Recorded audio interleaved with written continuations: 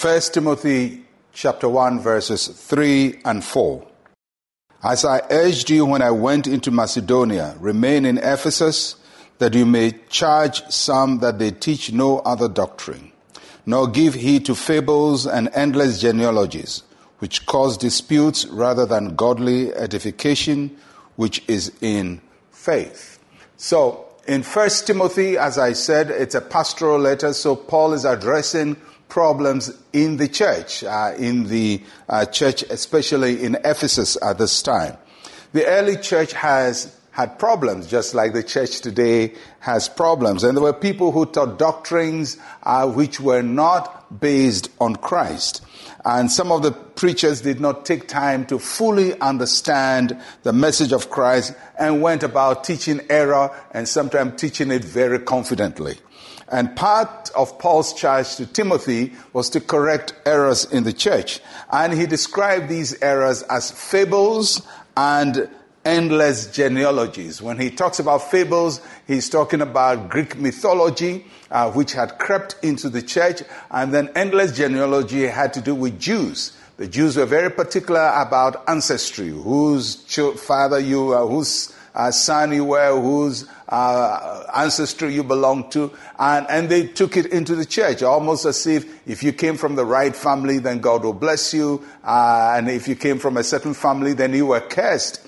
And sometimes we see the same thing here, where there's endless genealogies in our preaching.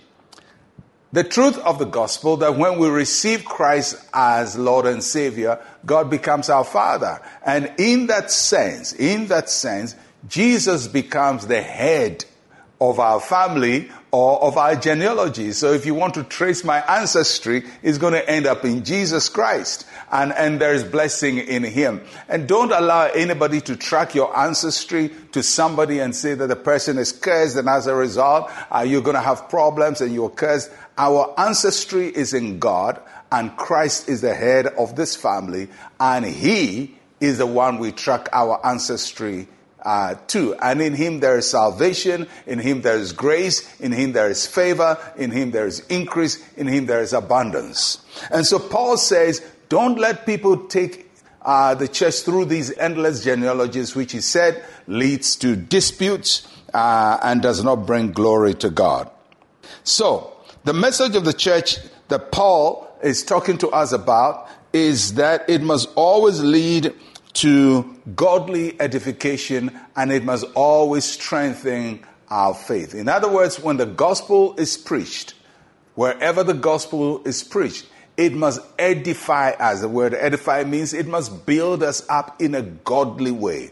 And being built in a godly way means that the character of Christ is built in you. You begin to trust God. You begin to depend on Him. He becomes real to you. And that is what God has called us to preach. And this is what Paul wanted Timothy to teach in Ephesus, contrary to other messages that were promoting endless genealogies and fables. And so today, as you hear the gospel being preached all over, ask yourself, does it help me to grow in Christ? Does it help me to become more Christ-like? Does it build godliness in me?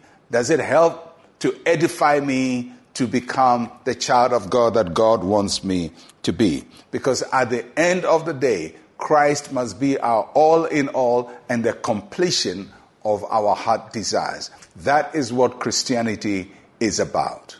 Let's share a word of prayer. Say with me, Heavenly Father, I reject every doctrine that holds me captive to fear and myths.